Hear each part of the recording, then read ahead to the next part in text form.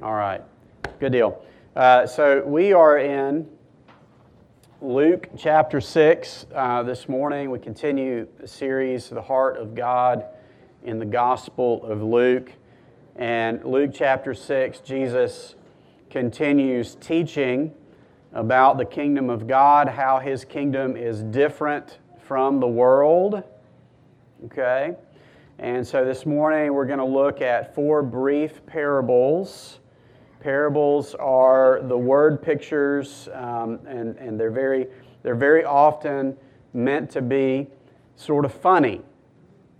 And so you could actually think of them almost as a first century meme.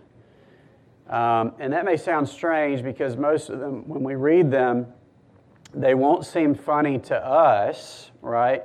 But you have to remember, first century, this was a time when they had no TV, no internet, no photographs, right? This was comedy for them. This is what they had. And so I'm going to actually suggest that we sort of read them a little bit in that way. Some of them not as much as others, but the first 3 today, they were meant to be a little bit funny, okay? So beginning in verse 39, Luke chapter 6, verse 39, says, "He also told them a parable. Can a blind man lead a blind man? Will they not both fall into a pit?" So take a moment and sort of imagine this, right? You've got one blind man leading another blind man towards a pit. That's the image of the meme, if you will, okay? So now imagine this text is written underneath that image, verse 40. "A disciple is not above his teacher, but everyone, when he is fully trained, will be like his teacher." So take the image and put it together with the caption. You've got a blind man leading a blind man towards a pit. The first blind man is the teacher. The second is the disciple. Again, this is way before the internet, I get it. But that's supposed to be sort of funny. It's supposed to be funny because it's absurd, right? But there's a simple message. Jesus is saying to the crowds, stop following the wrong people. Specifically to the crowds listening to Jesus, the message was, stop following religious leaders who think they know where they're going, but are blind to the kingdom of God. And there's a deeper question that we might ask of ourselves, sort of a soul-searching question. Can I lead someone else where I have not been myself? Have I experienced the grace of God and the blessings of the kingdom in such a way that I can share that with someone else, and I can demonstrate it or lead them towards it? Would I even know that when I see it? That's sort of the soul-searching part of this. Jesus is saying we need a guide. We need a teacher. Even a blind person can learn to avoid a pit with the help of a guide, right? But he cannot do it alone. And that's what Jesus intends to teach us. Understanding the kingdom of God starts with recognizing that you cannot get there alone. We don't even know where there is. And we don't see the danger that we're in. To make it very simple, Jesus wants to challenge our false sense of direction. We think that we know where we're going, but we don't. because apart from Him, we are lost. Verse 41. Why do you see the speck that is in your brother's eye, but you do not notice the log that is in your own eye? This is the second parable. Okay, and I want you to take a moment and imagine this one as well, right? The picture is someone that is so focused on a speck of sawdust in someone else's eye that they fail to notice the log in their own eye. Now, I don't even know how you would draw that, right? But that's the image of the meme, and it's also intended to be funny. Now listen to the caption, verse 42. How can you say to your brother, "Brother, let me take out the speck that is in your eye," when you yourself do not see the log that is in your own eye? You hypocrite. First take the log out of your own eye, and then you will see clearly to take out the speck that is in your brother's eye. This parable is very similar to the first.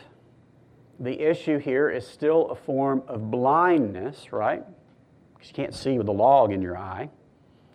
But Jesus digs a little deeper. So if the first question was this, can I lead someone else where I have not been myself? This then is the second question.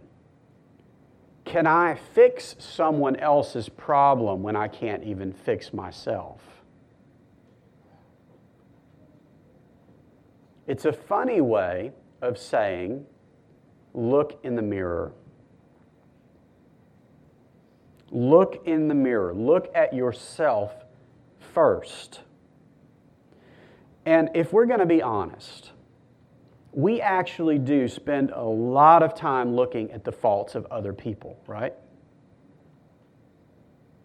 I mean, I'm willing to admit that I do. I spend a lot of time thinking about what's wrong with that person, right? What's wrong with you? What's wrong with these people, right? We do this. Why? Because it makes us feel better about ourselves, doesn't it? To look at somebody else's problem. Even somebody that I don't know. You know, just watch the news and it's like, glad I'm not that bad, right? I'm glad I'm not like that person. But I think what Jesus is doing here is He's intending to challenge this false sense of pride that we get from looking at other people's failures. This false sense of feeling better about myself, right? And so He's saying my biggest problem is not other people, it's who? It's me.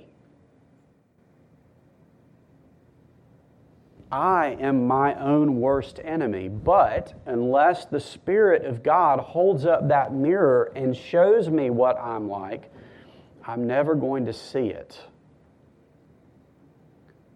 Because you can't look in a mirror if you got a log in your eye, right? Okay, verse 43. For no good tree bears bad fruit, nor again does a bad tree bear good fruit. For each tree is known by its own fruit. For figs are not gathered from thorn bushes, nor are grapes picked from a bramble bush. This is the third picture. And again, there's a little note of humor, right? So imagine trying to pick grapes from a thorn bush. That's silly. But this one it's starting to get more serious because now Jesus has His audience. He has all of us looking in the mirror, right? And all of Jesus' parables are slightly confusing on purpose, but it's obvious He's picking at us. And now I'm looking in the mirror, and what am I looking for? And Jesus basically says the answer is fruit. Look in the mirror, and do you see good fruit or bad fruit? Right? As I look in the mirror and I look at myself, do I see a good person looking back at me? Or a bad person? A flawed person?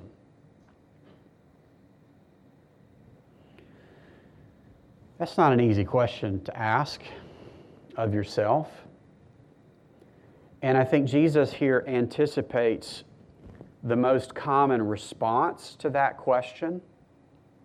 What do you see in the mirror? Well, our natural instinct is to focus on behavior and to make a better effort, right? So I see some bad fruit, I'm going to try to replace that bad fruit with some good fruit. Problem solved, right?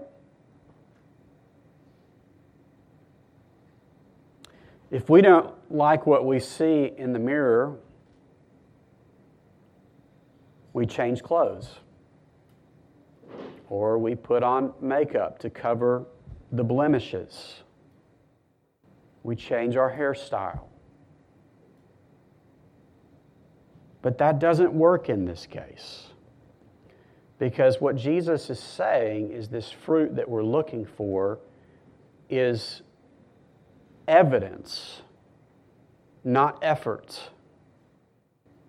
It's evidence, not effort. It's evidence of something that we don't actually have the power to change. A tree can't change what type of tree it is, right? And I've said this a million times, but if I go outside, right behind the church building there are several pine trees. And if I take a bucket of apples and I go outside and I somehow tie or attach those apples to the pine tree, does it make it an apple tree? No. That's silly. And that's the image of this meme, if there was one, like putting apples on a pine tree. Okay, verse 45, here's the caption. The good person out of the good treasure of his heart produces good, and the evil person out of his evil treasure produces evil, for out of the abundance of the heart his mouth speaks. In other words, Jesus is saying, look deeper than the surface. He's challenging our false sense of righteousness. My problem is not that I sometimes make mistakes and I need to stop making those mistakes and make better choices, right? Or put on a little makeup on the outside to cover over the mistakes, right? No, he's saying my problem is actually a corrupted heart. And I can't change my own heart. Truth be told, I'm worse than I think I am. And so are you. Not easy to hear, I know. Let's keep reading. Verse 46. Why do you call me? This is Jesus speaking again, just to remind you. He says, why do you call me Lord, Lord, and not do what I tell you? Notice Jesus does not say, why do some of you call me Lord, Lord, and not do what I tell you? He says this to the entire crowd. And if you go back to the beginning of Luke 6, he's talking, it says, to his disciples. So Jesus looks at his disciples and everyone else and he says, why do you call me Lord, Lord, and not do what I tell you to do? In other words, he's saying to the entire crowd, you're worse than you think you are. He's saying to the entire crowd, you have a false sense of direction. You have a false sense of pride. You have a false sense of your own righteousness. Exactly how bad are you? I'll tell you. You're the kind of people who honor me with your words, but not with your actions. And it's worthless. Your religion is worthless. Verse 47. Everyone who comes to me and hears my words and does them, I will show you what he is like. He is like a man building a house who dug deep and laid the foundation on the rock. And when a flood arose, the stream broke against the house and could not shake it because it had been well built. But the one who hears and does not do them is like a man who built a house on the ground without a foundation. When the stream broke it, immediately it fell, and the ruin of that house was great. This is the final parable, and it's really not funny at all. I couldn't find anything humorous about it anyways. I mean, it's pretty serious, right?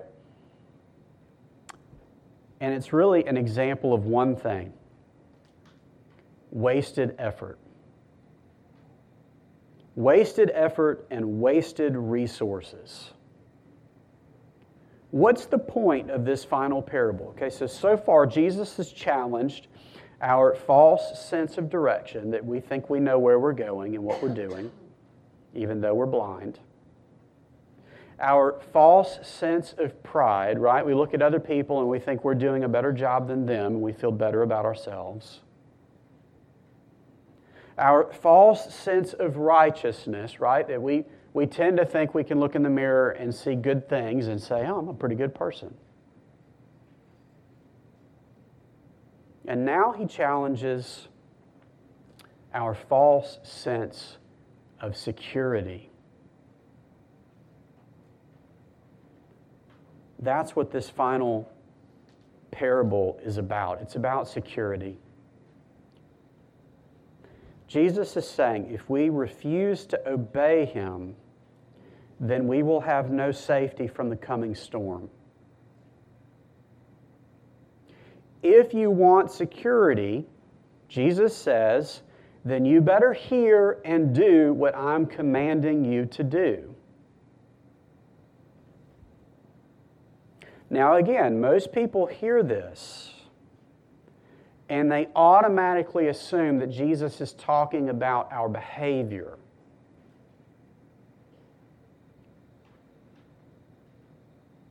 And you've missed the point. If that's where your head goes, if you hear me say, hear and do what Jesus commands, and you think to yourself, I can do that, I can do those things, I can do the things that Jesus wants me to do, then you've actually completely missed the point. Think more carefully about this parable. You have two men, each building a house. Both of them provide pretty much exactly the same amount of effort. And if you're walking by these two houses on the street, from the outside, each house looks the same. There's no obvious difference between the two houses. What was the only difference between those houses? The foundation. Something underneath the surface, right? Because it says the man had to dig down into the ground to lay the foundation. I mean, when you pass through a neighborhood, you don't typically see the foundation of the house, right?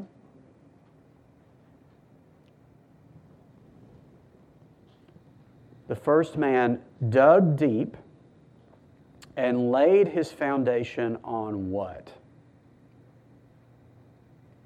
The rock. Come on now. In other words, the difference was not his effort at all.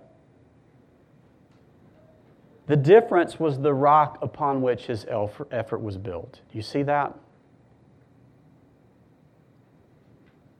It's not his effort that makes the difference. It is the effort upon which or the rock upon which his effort was built. So what then is Jesus actually telling us to do? What is it he's saying? Hear and obey me if you want to live. What's he been saying throughout the entire Gospel of Luke and in all four of the Gospels combined? What is the one command that Jesus gives more often than any other? Repent and believe. Not go out there and get your act together and be a better person, right? What's that? That's putting apples on a pine tree. He's actually saying, I want you to turn and trust. I want you to repent and believe. I want you to trust in something outside of yourself. I want you to build your house upon something that is solid. Rest in that. Specifically, he's talking about himself, right? His righteousness, his effort, his resources. The Lord is my rock and my fortress and my deliverer, my God, my rock in whom I take refuge, my shield and the horn of my salvation, my stronghold, David writes. And Jesus is presenting himself as the rock. He's commanding us to stop wasting our efforts on self-discovery and self-righteousness, which are worthless alternatives to the kingdom of God. And I want you to think about those two alternatives, which I'm describing as self-discovery and self-righteousness, okay? The path of self-discovery says to us, be whoever you want to be. Decide who you want to be and go be that. The second path, the path of self-righteousness, says to us, be what everyone else expects you to be.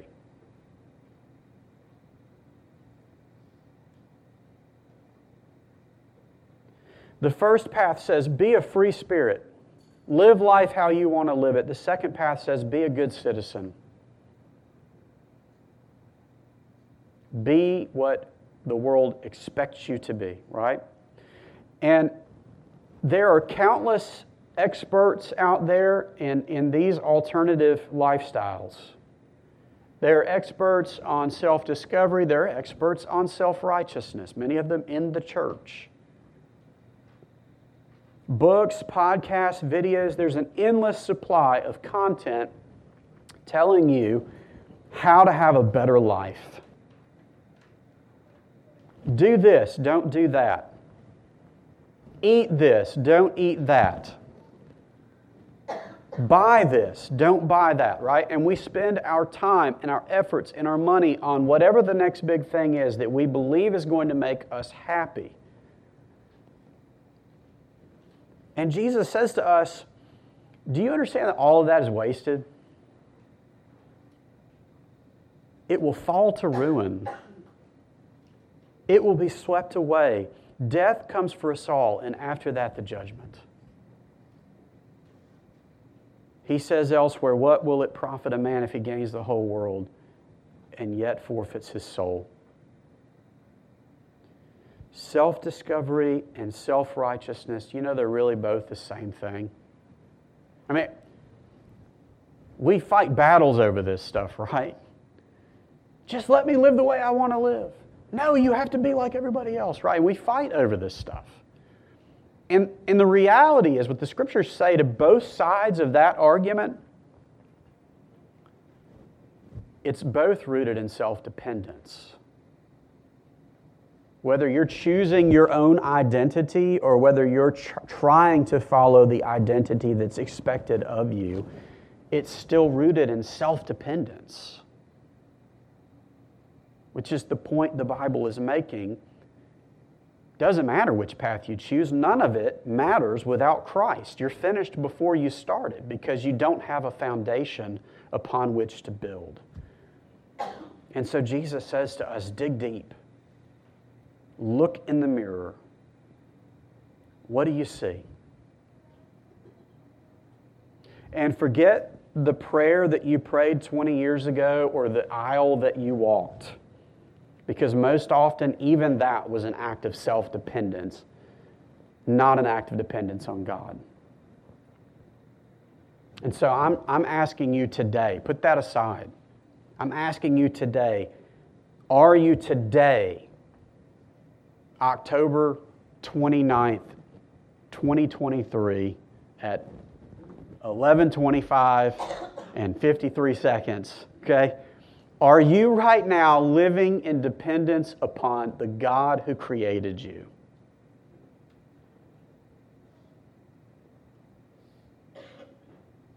Forget the past. Don't worry about the future. Sufficient for today is that question. Are you today living in dependence upon the God who created you? Are you seeking first His righteousness and His kingdom? Is your house right now built upon the rock?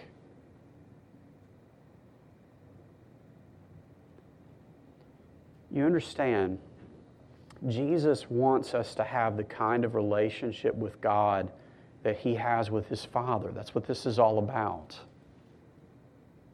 So I'm not pounding you right now with guilt or shame. Jesus is inviting you into something that's better, that will stand the test of time and temptation and suffering. And so let's pray together and ask for His help. Gracious Father, we thank You for this vision of the kingdom that Jesus offers us.